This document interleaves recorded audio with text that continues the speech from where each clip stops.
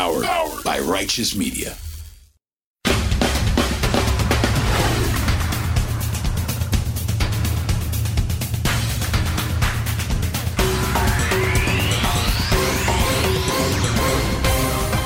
Welcome to Independent Americans.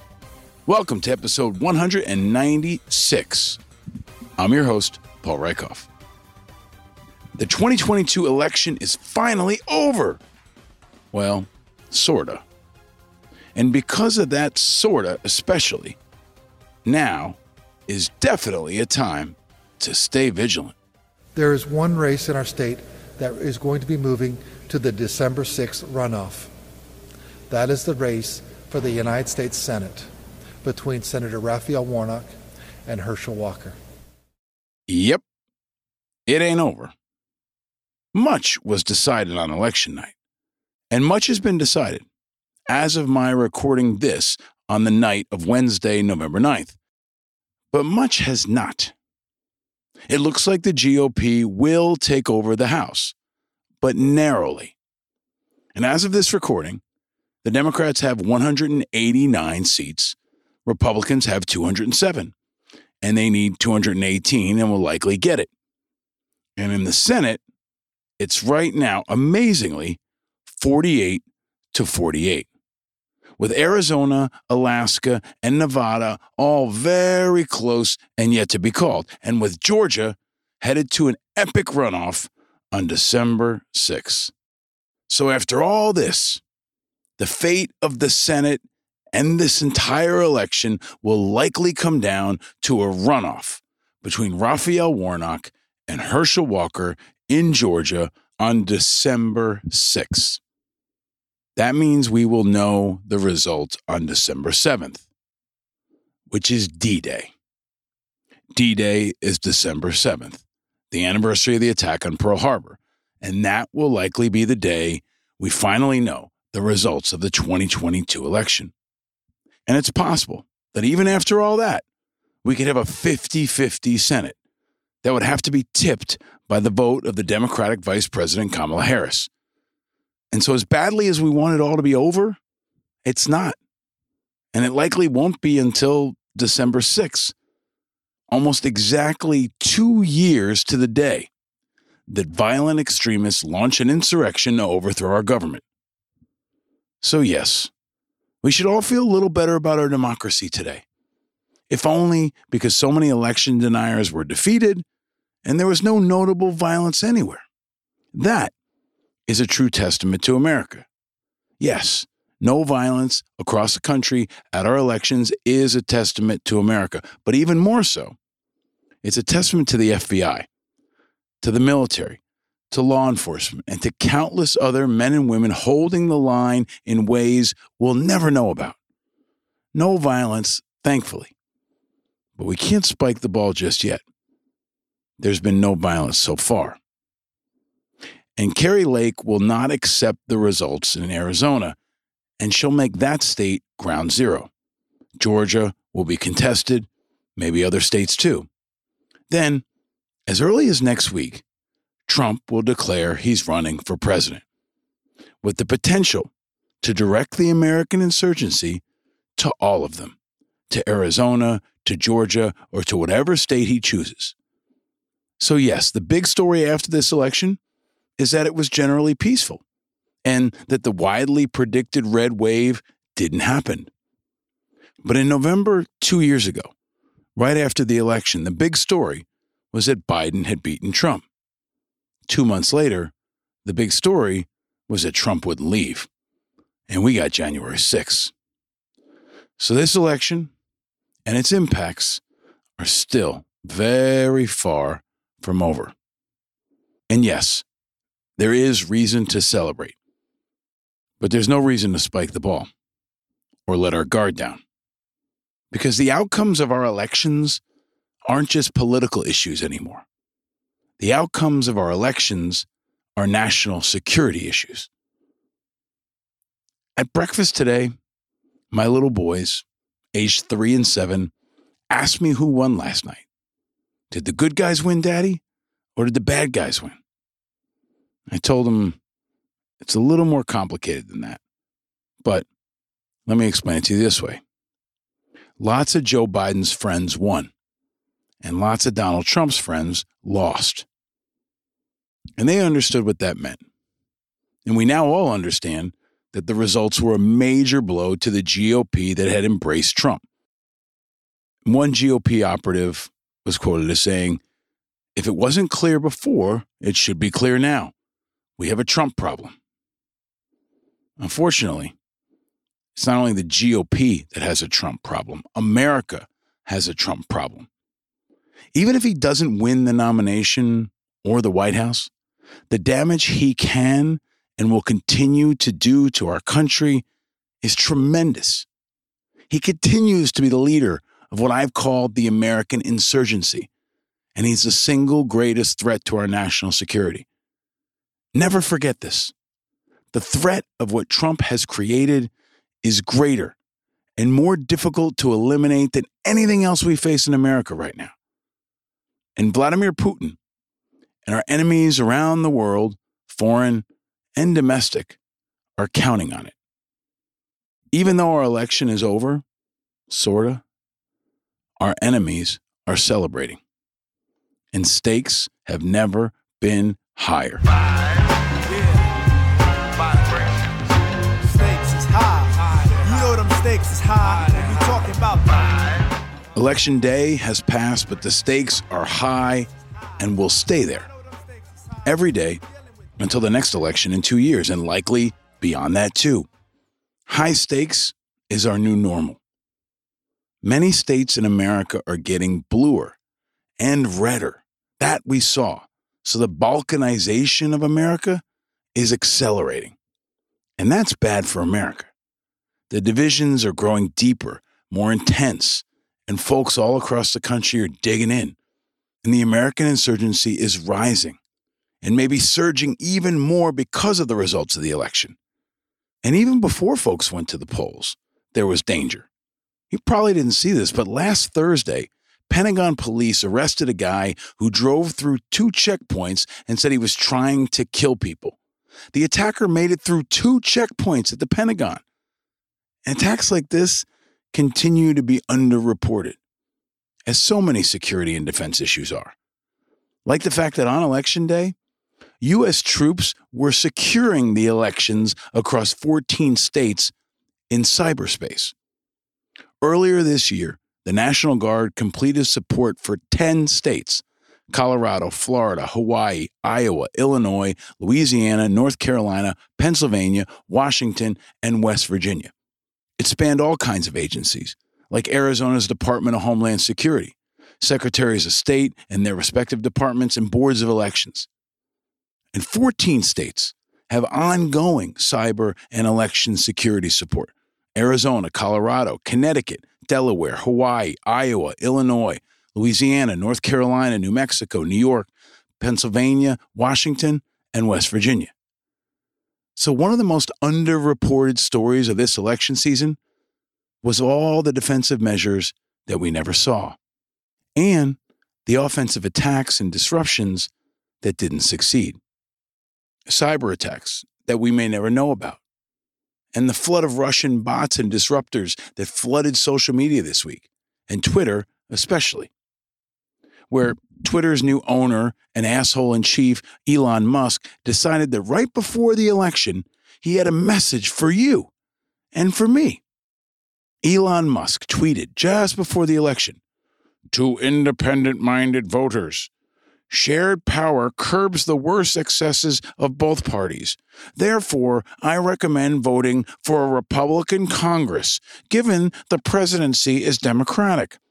Hardcore Democrats or Republicans never vote for the other side. So independent voters are the ones who actually decide who's in charge." So to all independent-minded voters, I suggest you ignore political advice from this guy. Truly independent Americans don't need to be told how to vote by anybody, and especially not by someone who doesn't seem to have a patriotic bone in his body and has a growing love fest with Vladimir Putin. Because as we all focused on our local election this week, meanwhile, in Russia, Putin's crony, Yevgeny Prigozhin, said this about American elections out in the open. He said, "We have interfered. We're interfering and will continue to interfere carefully, precisely, surgically, and in our own way. We know how to do it." He said this out in the open. He was quoted in international media. Russia didn't meddle in our elections in 2016 and the elections since. Russia attacked them. And they were telling us out in the open that they were planning to do it again now. This shit is bigger than partisan politics and snarky Twitter madness. This is and should be a national security priority, not just on Election Day, but always. Because Election Day is not the end. It's just a new beginning. And also, hopefully now, not a new beginning for support for Ukraine. Because after Kevin McCarthy recently said that if he became House Majority Leader, he would not have a, quote, blank check for Ukraine, the only people happier than the Democrats with this election are the Ukrainians. This election result is a win for them.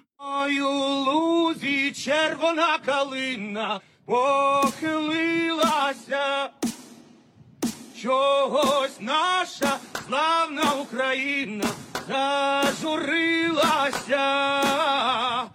The election result is a win for Ukraine, who continues to look more American than America on most days. But this election was also a win for a number of issues and people we've covered on this show.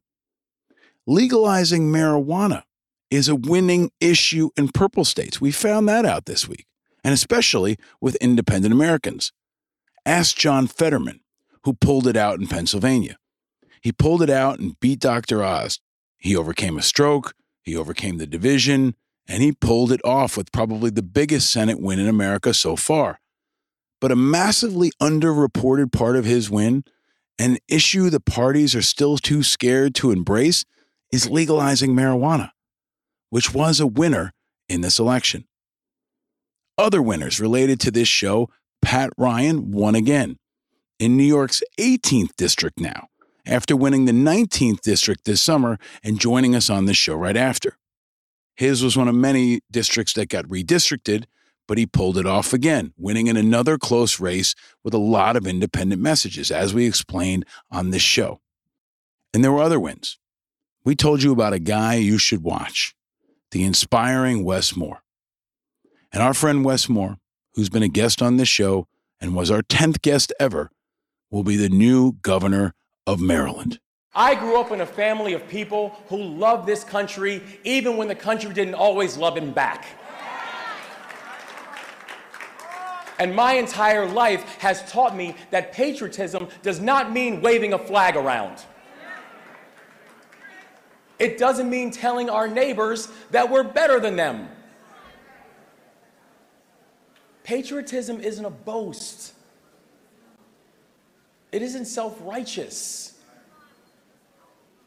You cannot love your country if you hate half of the people in it.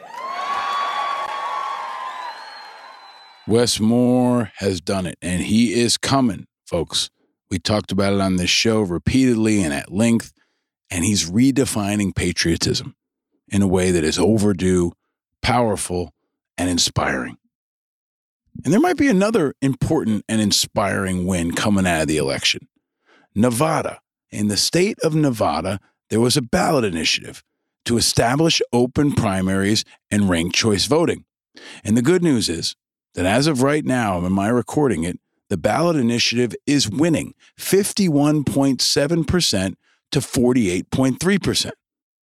So this would change the entire voting system in Nevada, where voters could select candidates from any party, and ranked choice general elections, where voters rank their choices among the top 5 candidates who advance from the primary. Much more than a third party led by former Republicans and Democrats, what independents need most is to be empowered now in open primaries in every state in America. We've talked about it on this show at length. We've talked about it with John Updike, and we'll continue to talk about it.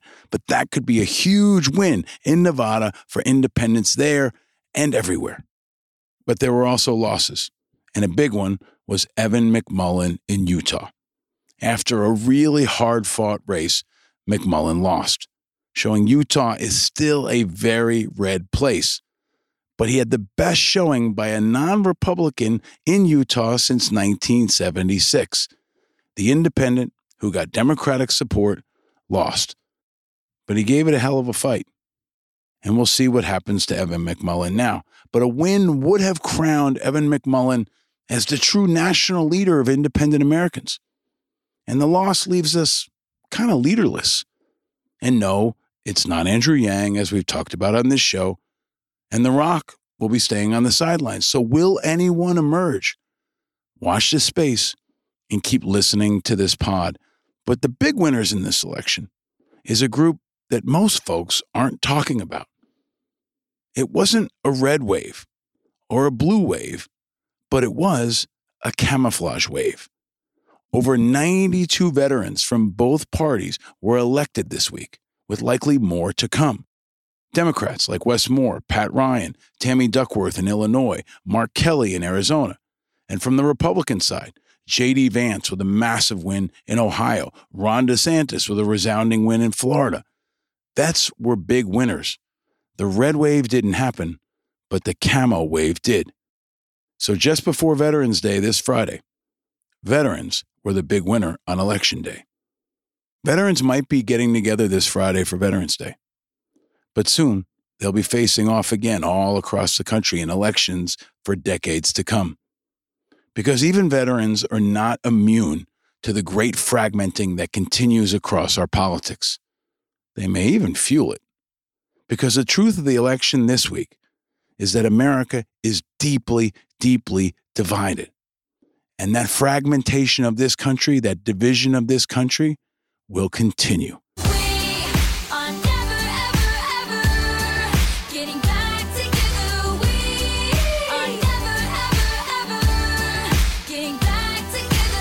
The real story of the election is that America is still deeply divided, and half the country is not happy this week. Again, and anger and division is the story of our lives in America now. And if you're feeling like it's not, just wait a few more days, because President Mayhem is back. Trump is back, and we all know what that means for our politics. But what does it mean for the 2024 election? What does it mean for a likely matchup of him against Biden? What does it mean for a possible run by an independent for president? And what does this whole midterm election mean? What's its place in history? Is history repeating itself? Or are we really starting over? I can be your lucky penny. You can be my four-leaf clover. Starting over. Are we starting over? Who better to ask than our guest in this episode, Michael Beschloss. This might not be an easy time. There's rivers to cross and hills to climb. The great Michael Beschloss. He's won an Academy Award, and he serves as the NBC News presidential historian. He also contributes to PBS NewsHour and is the author of 9 best-selling books, including Presidential Courage, Brave Leaders and How They Changed America, Jacqueline Kennedy, Historic Conversations on Life with JFK, and 2 volumes on President Lyndon Johnson's secret White House tapes.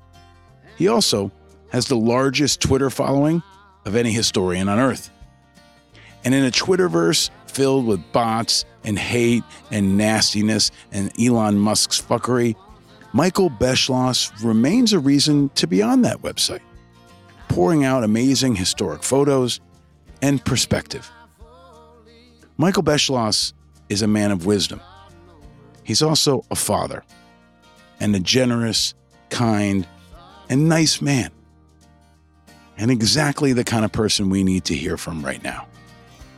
On this show over the last couple of months, we've had professors of nukes, professors of war, business, politics, and professors of history, and experts on America, like Ken Burns in our last episode. And now, we've got another. Michael Beschloss is truly an important, inspiring, and iconic American that is shaping what America's been, what it is, and what it will be.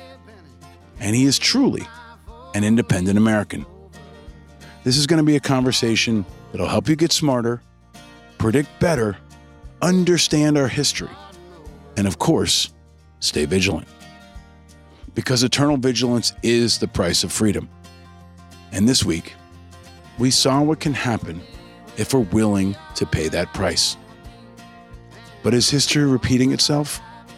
Or are we really starting over? I can be your lucky penny. You can be my four-leaf clover. Starting over. So welcome to a conversation about our history and about our future. Welcome to Veterans Week. Welcome to the end of election season 2022 and the beginning of election season 2024. Welcome to Independent Americans, episode 196.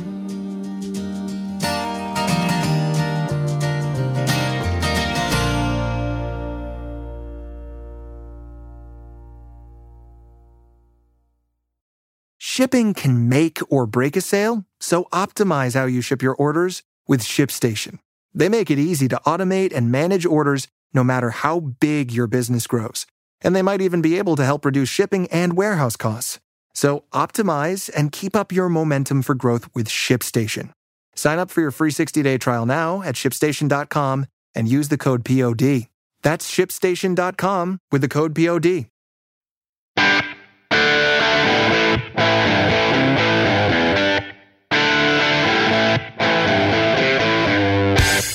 Ladies and gentlemen, independent Americans around the country and around the world, welcome to the days after. Here we sit after the most consequential midterm election of our time, and the presidential has unofficially begun.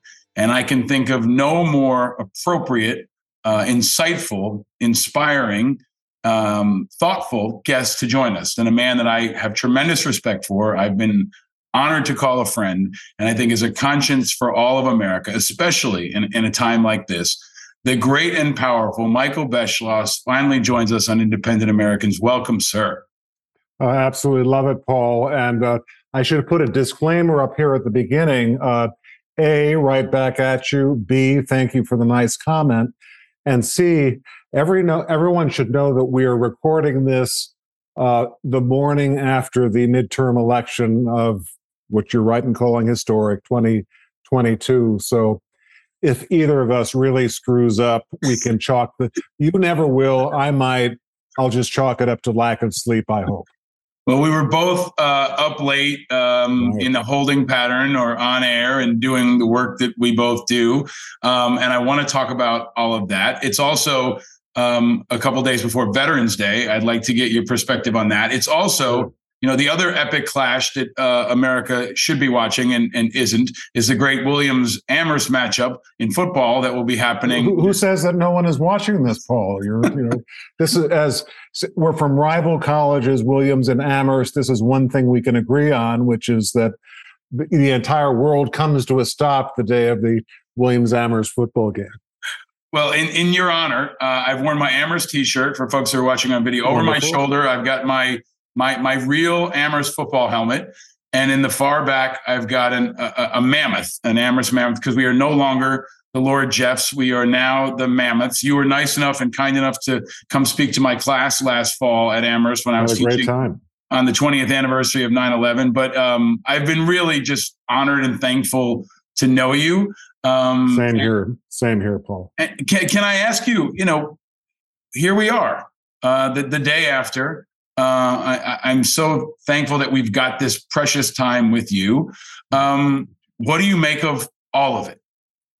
I think the big thing, a couple of things. Number one, as you know, there's this historical pattern which is amazingly strong, which is that 2 years after a presidential election, the president loses a lot of seats in Congress. Big recent example, 1994, when Bill Clinton was elected in 92. 94, the Republicans said, vote us into Congress for the first time in decades, and we will cut Bill Clinton's presidency in half. And they almost did. They had great big gains. Newt Gingrich became Speaker. Bob Dole was the Republican leader in the Senate. And it was so bad for Clinton that a couple of months after that election, at a press conference, Clinton was actually asked, "Mr. President, are you relevant?" Because the power seemed to have shifted so much to Capitol Hill. As it turns out, he made a lot of deals with Gingrich and Dole and brought us a balanced budget, welfare bill, other things that might not have happened. But the point is that that's much more the rule than what we had seen last night and today. So, was there a big gain of seats in both houses by the Republicans? Here we are the morning after, but it sure doesn't look that way. And given the headwinds that the Democrats were facing, economy, a lot of things that people felt that were going badly, people are going through, as you well know, we both do, a lot of hardship right now. This was something I have to tell you, I did not foresee that the Democrats would do as well as they did. Mm. And I have to say, again, I'm in this business where we always say that it takes at least 50 years to figure out a president because you need sources and diaries, and you also need hindsight. So here I am trying to explain something that happened 12 hours ago, but that has never stopped me before. What I would say was that Joe Biden took a big gamble by saying in that speech in Philadelphia and at a couple of other venues, the big issue this year is democracy. Are we going to keep it or not? And I would say, meaning I myself, I'm not speaking for Biden, obviously, or anyone else, that had the Republicans taken over today in a very big way, you would have Donald Trump essentially declaring himself the new king of America, giving orders to a Speaker of the House. So the result is that the difference between that very great possibility and what has happened now is, I know you were saying you were having your children watch what was going on last night, and someday they will know how unusual this was. Mm. Yeah, my kids are 7 and 3, and when they woke up this morning, they asked me, did the good guys win or did the bad guys win? And I tried to frame it differently, and I said, Joe Biden's friends won, and Donald Trump's friends lost. And I wonder, I keep reflecting on what could have been. And I was one of many independents who were saying that I thought the Democrats' only shot to beat Trump was with Biden. Mm-hmm. It could have been Bernie Sanders, right? And Bernie Sanders wouldn't have beaten Trump. He wouldn't have gotten through this legislative agenda. He wouldn't have attracted independent Americans in the way that I think Biden and the Democrats have been able to do. But it feels like a time, Michael, where it's and maybe it's always been like this. It's a lesser of two evils every time. Oh, and so many independent Americans in particular said, yeah, I don't like Biden and I don't like the Democrats, but Trump is so much worse. So can you frame up for us, how big is this for Biden? And in your view, is there any other Democratic leader that could have done this? And what does that tell us? Well, I want to go deeper and specifically into what's to come in the presidential. But this is the rise of the moderates, which feels like was so important in places like New York's mayoral election with Eric Adams and other signals. Because the pollsters, if anything, died last night. It should be polling, right? Because they haven't been right. But what can you draw from all those other pieces that are around Biden's unique victory? Well, I think basically the fact of what did not happen. I, for instance, felt and still feel that what will turn out to be important about the election of this week is the fact that had it gone a certain way, our democracy could be in real danger. I've been looking forward so much to you and my talking this morning, and I thought there was a serious possibility that we would be talking this morning for your great podcast about the fact that our rule of law might be in danger, our system of free and fair elections might be in danger, and that would be the historical significance of the election of 2022. I do not advise Joe Biden. I don't know him well, but I do know that he agrees with that, as you heard in that speech in Philadelphia and somewhere else. And I think if he gets credit for something, therefore, it is for speaking frankly about this was. Because a lot of his advisors, and I don't have a sense of where the preponderance was, but he had a lot of advisors close to him and otherwise saying, please don't talk about democracy. It's a term that people argue over. They don't know what it is necessarily. It sounds almost bureaucratic. And people are suffering. There's terrible inflation. There are all sorts of other things in their lives that are much more immediate. They will think that you were out of touch, and why are you talking about these high-flown ideas of democracy versus a possible authoritarian state? And I think what he did was, I think he took the position that, I mentioned 1860 and 1940. Lincoln was urged in 1860 by some advisors not to say, as he had 2 years earlier, nation can't survive half slave or half free. You'll alienate people who like slavery, who might still vote for you. So why not keep it a little bit more general? Talk about land-grant colleges, which Lincoln felt very strongly about. And Lincoln, being who he was, said essentially it would be false while the nation is facing probably the biggest danger in its history since the beginning, which is the South threatening to secede and a total difference between North and South over the issue of slavery. He would have said a serious leader talks about that and addresses it and says, I think you'll vote for me to keep the country together. And if not, you should know what I stand for. That's what a great leader does. And in 1940, Franklin Roosevelt was running for a third term against Wendell Willkie. And Willkie actually pretty much agreed with Roosevelt that the next president might well have to stand up to Adolf Hitler and send brave young Americans overseas to risk their lives, and maybe even against Imperial Japan.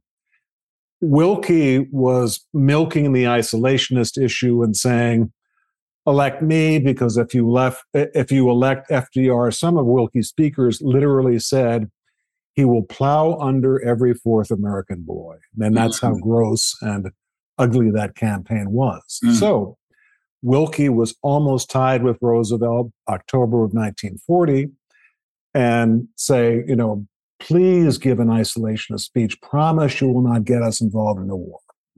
And Roosevelt didn't do it. He said, I may lose, but at least I'll lose on the real issue. So you look at the lesson of what happened in America in the midterm elections yesterday, and I'm a registered independent just like you, so this is not a partisan comment. But Joe Biden said, years from now, historians will not be looking at necessarily the problems that people are suffering with, but they will say, how can you deal with the economy if you have no democracy? I'm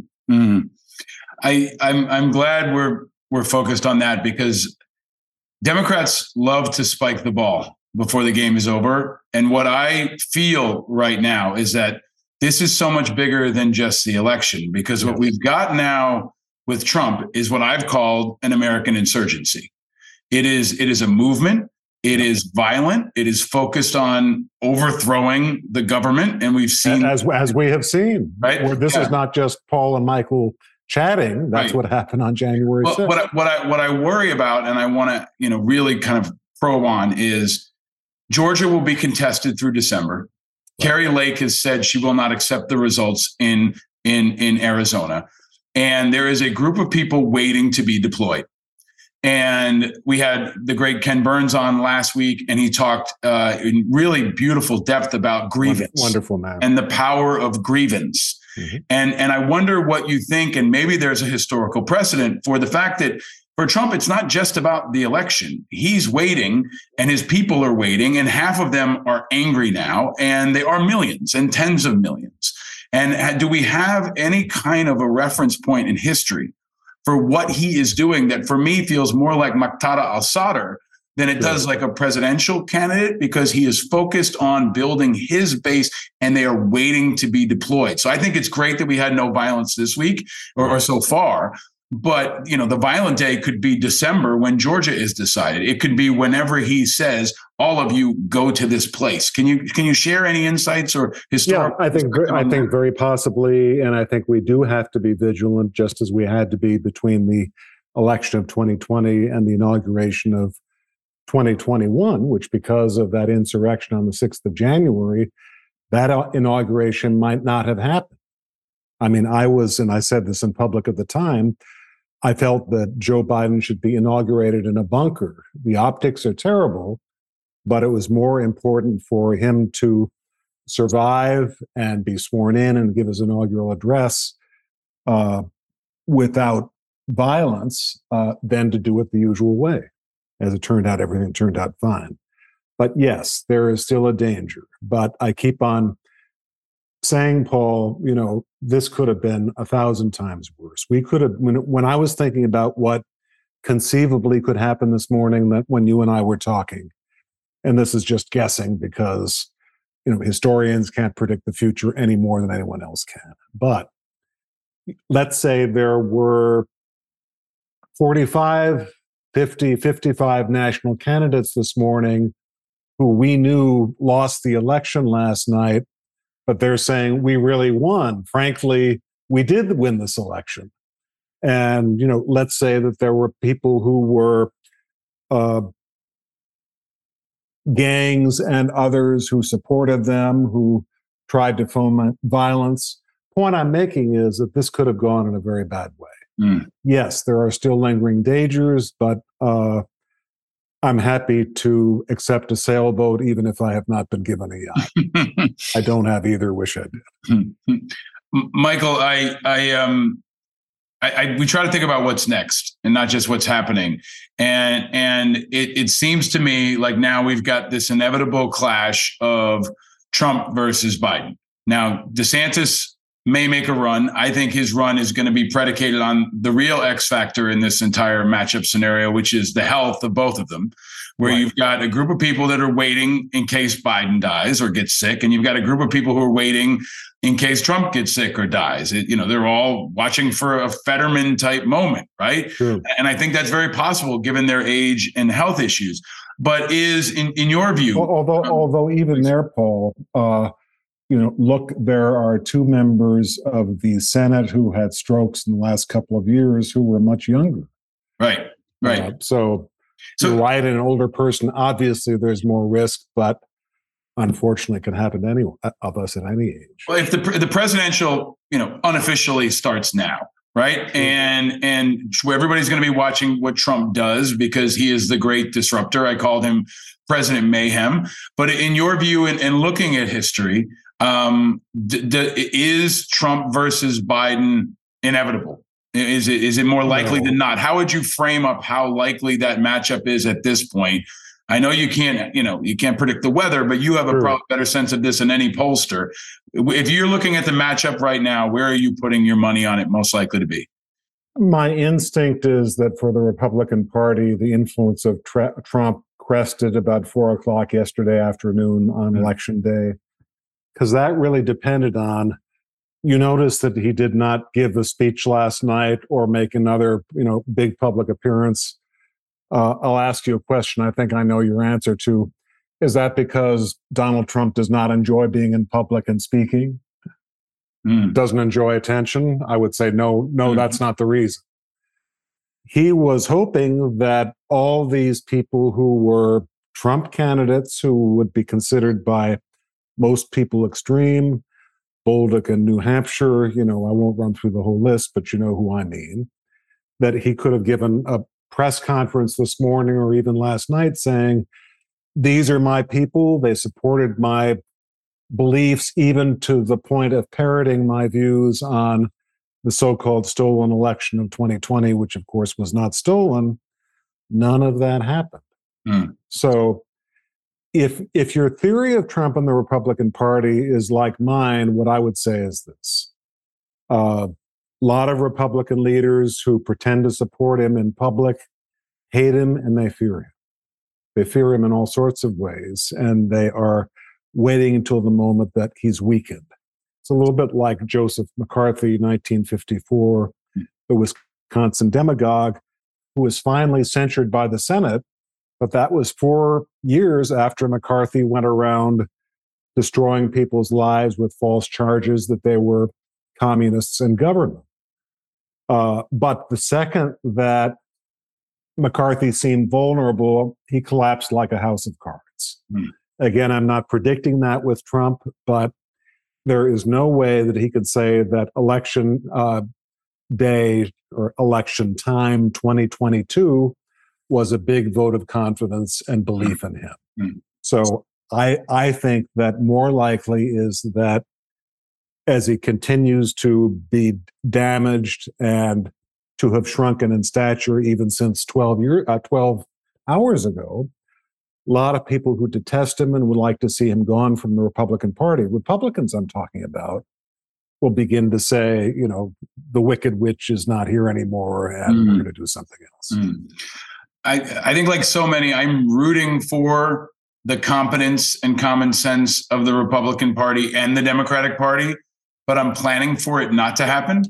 I think that's the best thing that we should all do. And I think so many independents feel the same way, because another side of the untold story, Michael, is I think this independent agrees with you. Yeah. Well, there's also the other part, Michael, is the Balkanization of America, where Florida got redder, Ohio got redder, right? Other places got bluer. Maryland got bluer, right? There are other places, but the Balkanization is starting to happen. So there is a scenario where Trump can kind of represent just part of America that believes in his ideology, and this division could continue to deepen, which I think is a national security issue, but I think it also offers an opportunity. And I've been so looking forward to asking you about this.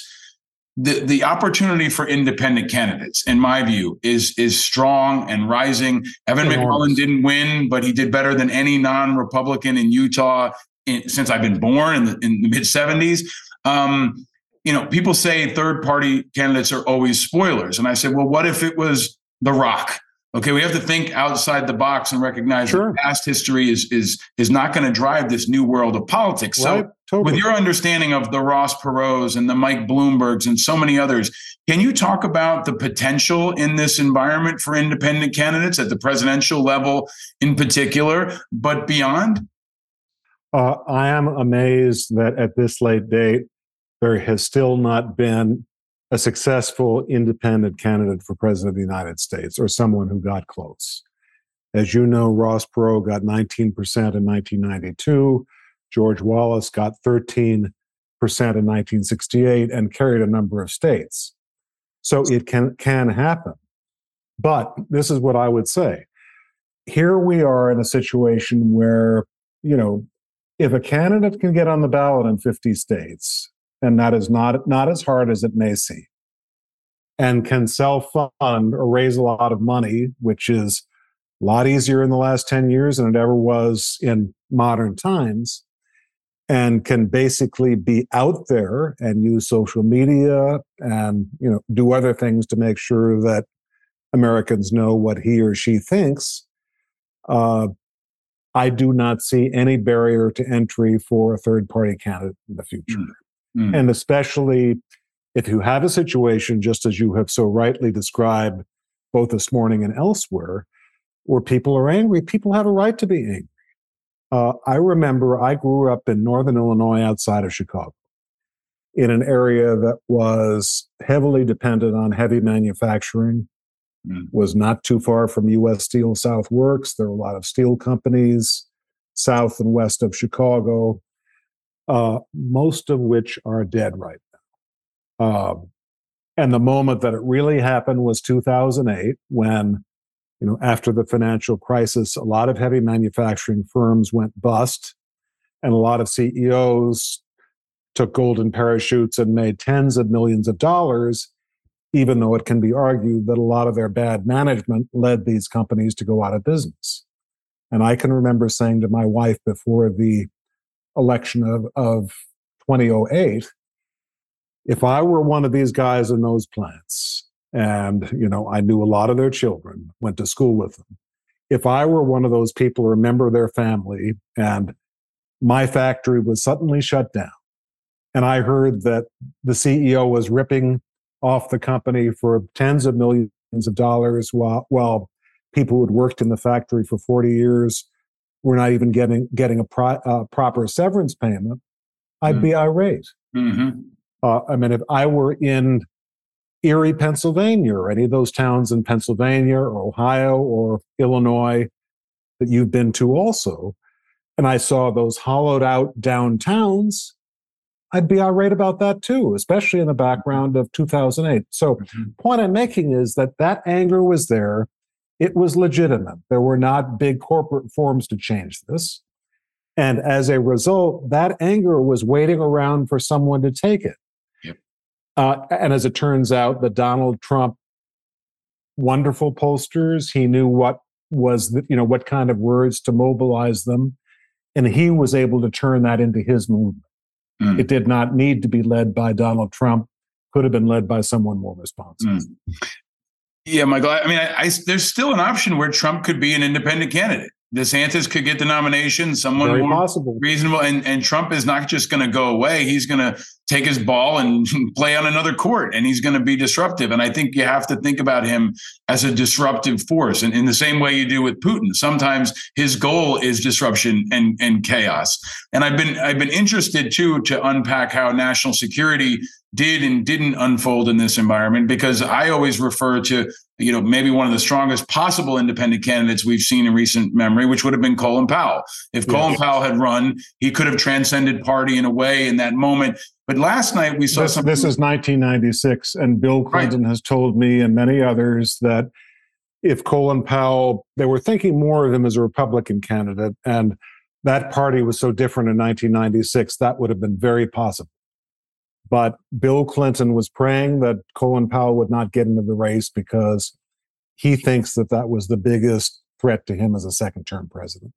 I have to defer to him on that one and say, it would have been our first black president. It would have, he would have had the potential to be an independent, or wherever he had gone, he had a unique stature. And I think we saw some whiffs of that last night. And I want to get your perspective on it, because I said last night, the ghost of John McCain was strong. There wasn't a red wave, but there was a camouflage wave. And especially in places that were deeply red, deeply blue, places like Ron DeSantis in Florida. People don't realize he's a Navy vet. You have Tammy Duckworth in your home state, but you also had J.D. Vance in Ohio. You have Astronaut Kelly in Arizona, and there was I think a camouflage wave beneath the surface that people haven't accounted for. Totally agree. And I'm going to project it out and ask you, we used to always say Wes Moore from Maryland, who's now the governor, will be the governor, was going to run for president. And we used to say it could be Wes Moore versus Eric Greitens. Eric Greitens was a rising force for a long time. He's now out of politics, at least for now. But now it could be Wes Moore versus Ron DeSantis. And it could be very quickly. It could be as quickly as 6 years from now.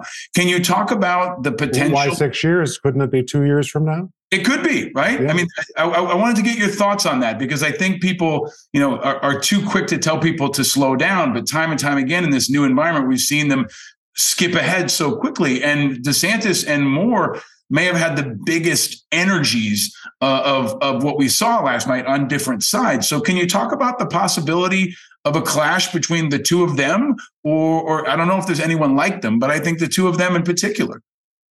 I love the idea of two people with glorious military records running against each other for president. You look through American history, and until the early 70s, as you know, so this is not during your lifetime, but it is during mine. I was born in the mid-1950s, 1955. And in those days, nominees for president were chosen mainly by party leaders and bosses. The downside is that's very exclusive. People do not get to cast votes in primaries under that system. The upside of the old way was that they did a pretty good job in general, not always, but pretty good job of screening out people who were not suited morally to be president. In other words, in our current system, you can have some fake candidate running for office with a lot of money and going to the New Hampshire primary, Iowa caucuses, and all the voters who are choosing this nominee really know about him or her is what they see on TV or in social media. Whereas under the old system, if you wanted to be president, you were probably a fellow senator of the people who would choose you, or a fellow governor. And if you were an empty suit, or if you did bad things in private, like not keep your deals or not tell the truth, these people would make sure that you never become president. That's all gone. Mm-hmm. So what I'm saying is that in this day and age, which is more of a free-for-all, we need certain things to tell us that this is a candidate of character. And a character who has risked his or her life in the military. I need not say this to you, of all people. It shows you what kind of person you are, and not every single person has had that experience is a fit leader, but it's one of the markers that we have to look for. Well, we go into Veterans Day weekend.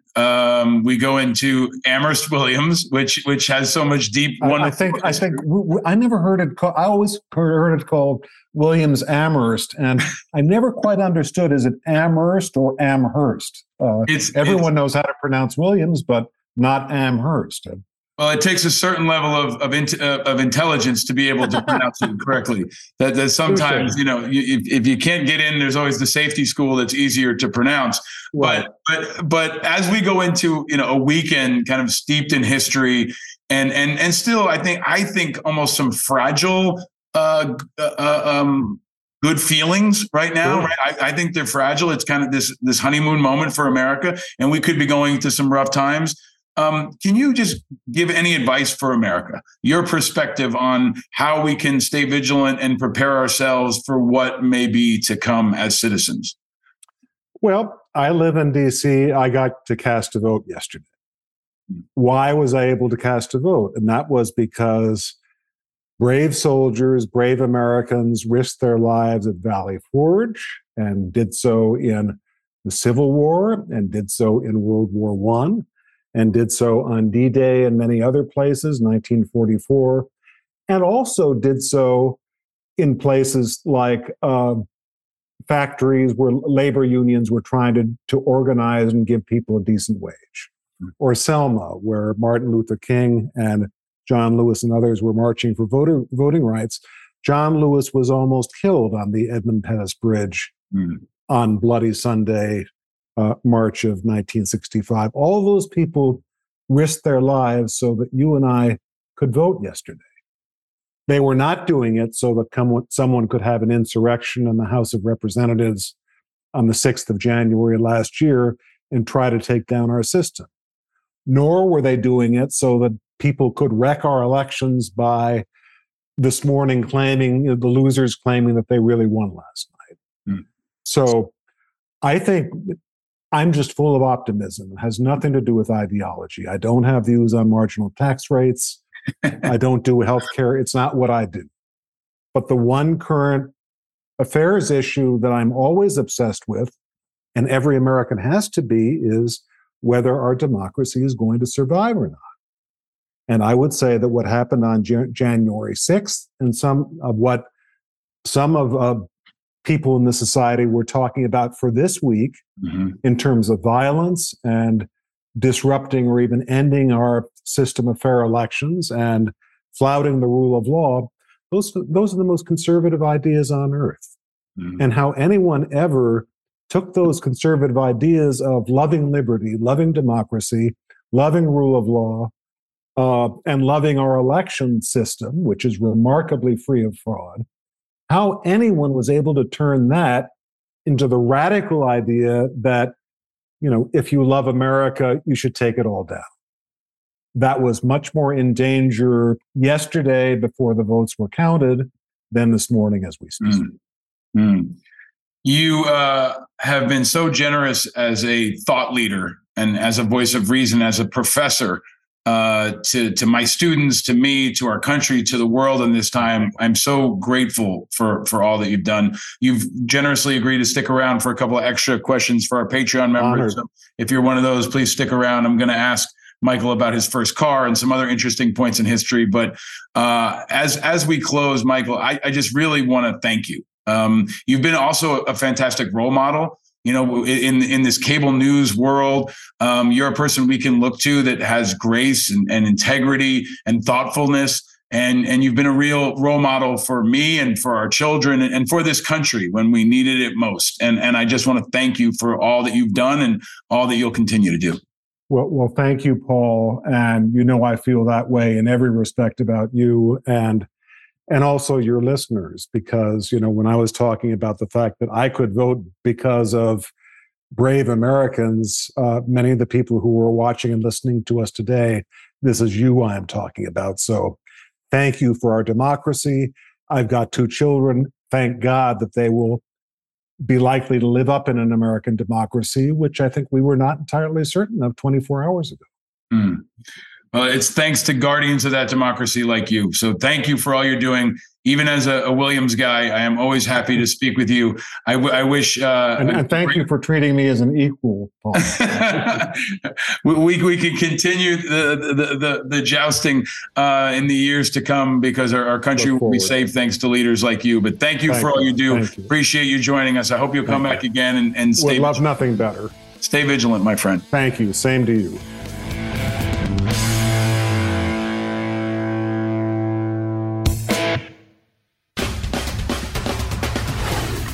Michael Beschloss, my deepest thanks to him for joining us on this show.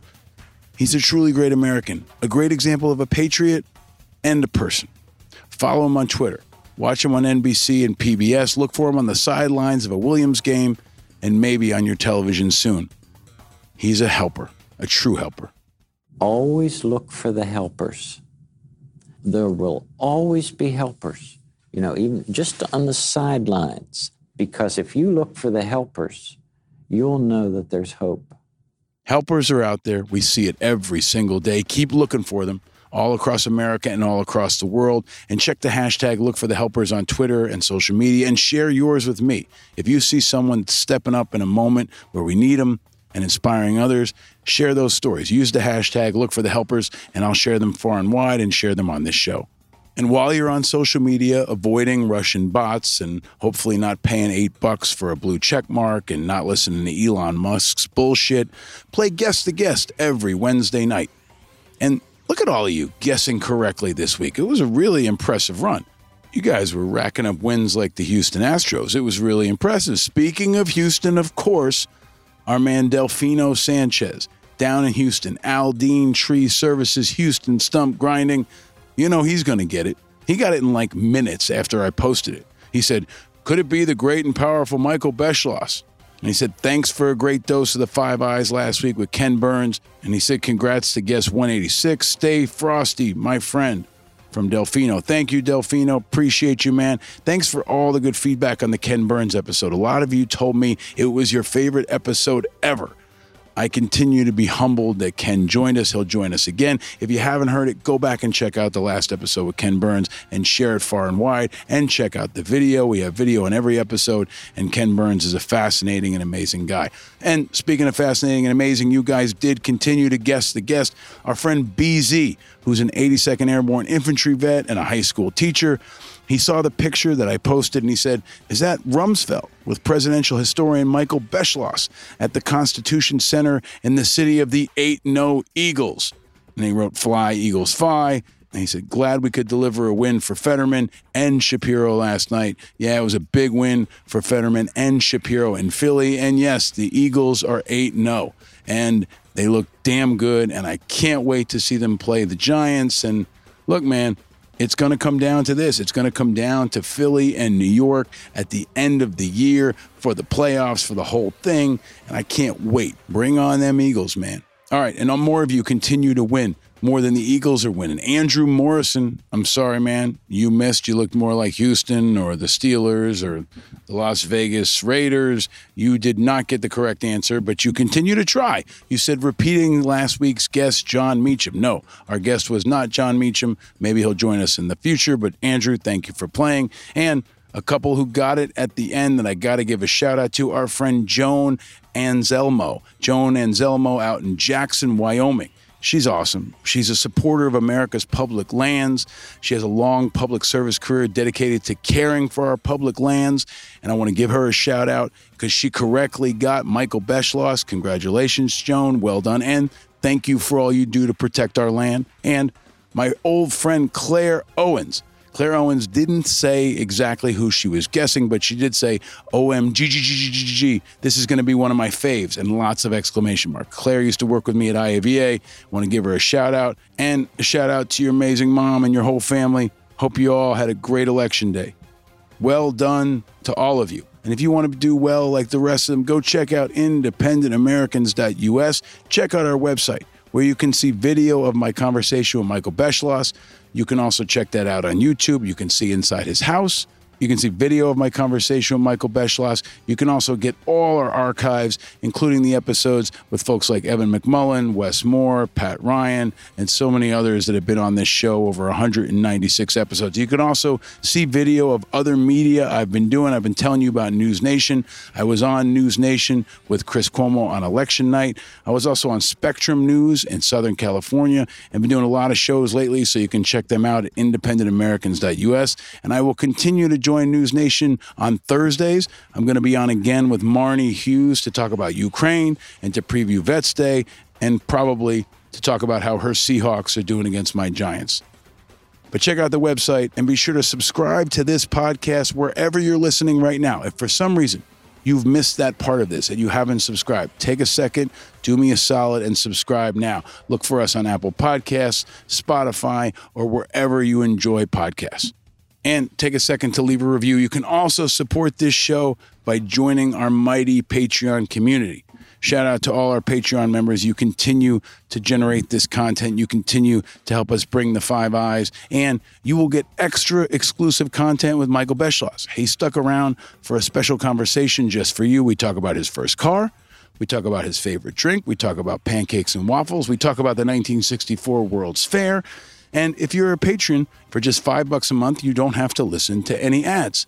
But whether you're a patron or not, thank you for helping us continue to bring the Five Eyes in all our podcasts, videos, and everything we do throughout the election season and in the election seasons to come. We're going to bring you the independence, integrity, information, inspiration, and impact you've come to love and expect.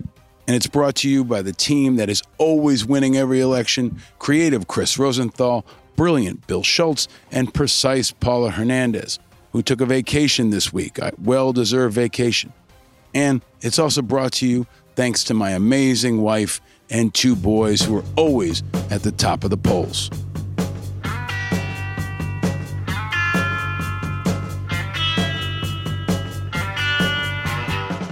So first off, as I must every Veterans Day week, I want to wish a very special happy birthday to my beloved wife, Lori. You are the rock of our family. You are the light of our life, and we adore you and want to wish you a very, very happy birthday. This week is my wife's birthday. This week is Veterans Day, and this week was Election Day, and I took my two little boys to Ulster County to the firehouse to vote.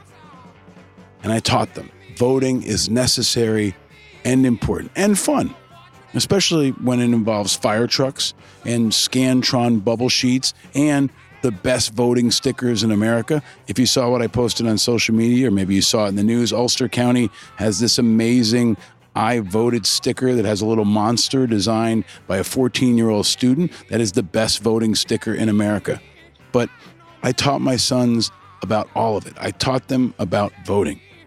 And I teach them like my immigrant, public servant, veteran, poll worker grandfather taught me. And like they'll teach their children. I'll also teach them that voting is not enough. And nobody knows that better than veterans. And every Veterans Day is different. But this one feels kind of muted. Maybe it's the election. Maybe it's COVID. Maybe we're all just tired. Maybe it's the perspective of Ukraine. But as with every Veterans Day, all the stories intertwine. And Russia right now is retreating from Kherson, and Ukraine is on the march. And within those forces are American veterans who fought for our country and now fight for Ukraine as our stories continue to intertwine. And American veterans are not only serving, they're dying, including former U.S. Army Captain Paul Kim, who was killed fighting in a battle against the Russian army on October 5th in the Kherson region. He spent 12 years in the U.S. Army and served in the 82nd Airborne Division in Iraq. His funeral was held last Friday, November 4th, in his home state of Texas. Paul Kim went by the call sign Kilo, and he said once about why he joined the fight in Ukraine. Unless we stop them here, we'll end up fighting them in the West. And the fateful day for Paul, there was a violent battle, and Ukrainian warriors managed to escape 12 Russians.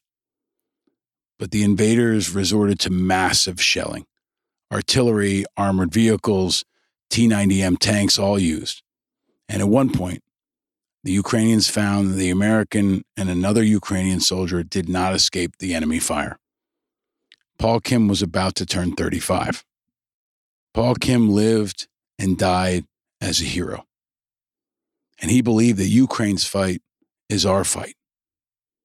He believed that we're all in this together.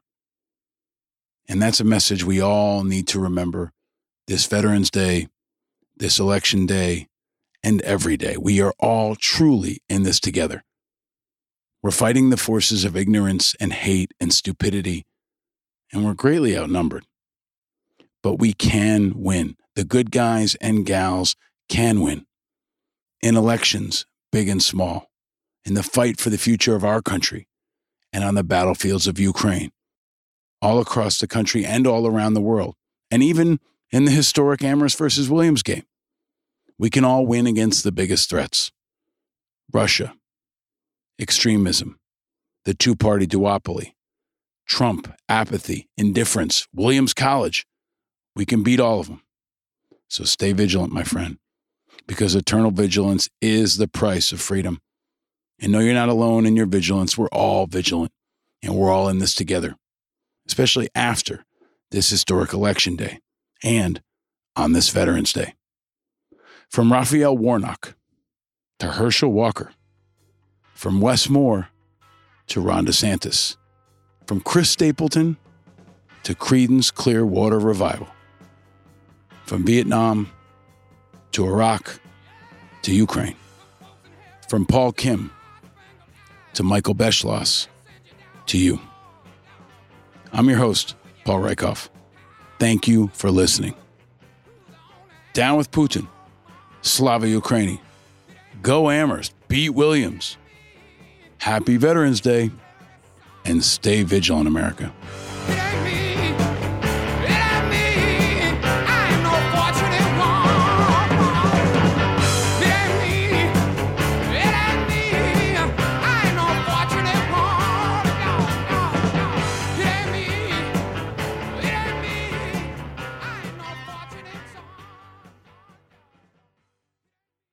Powered by Righteous Media.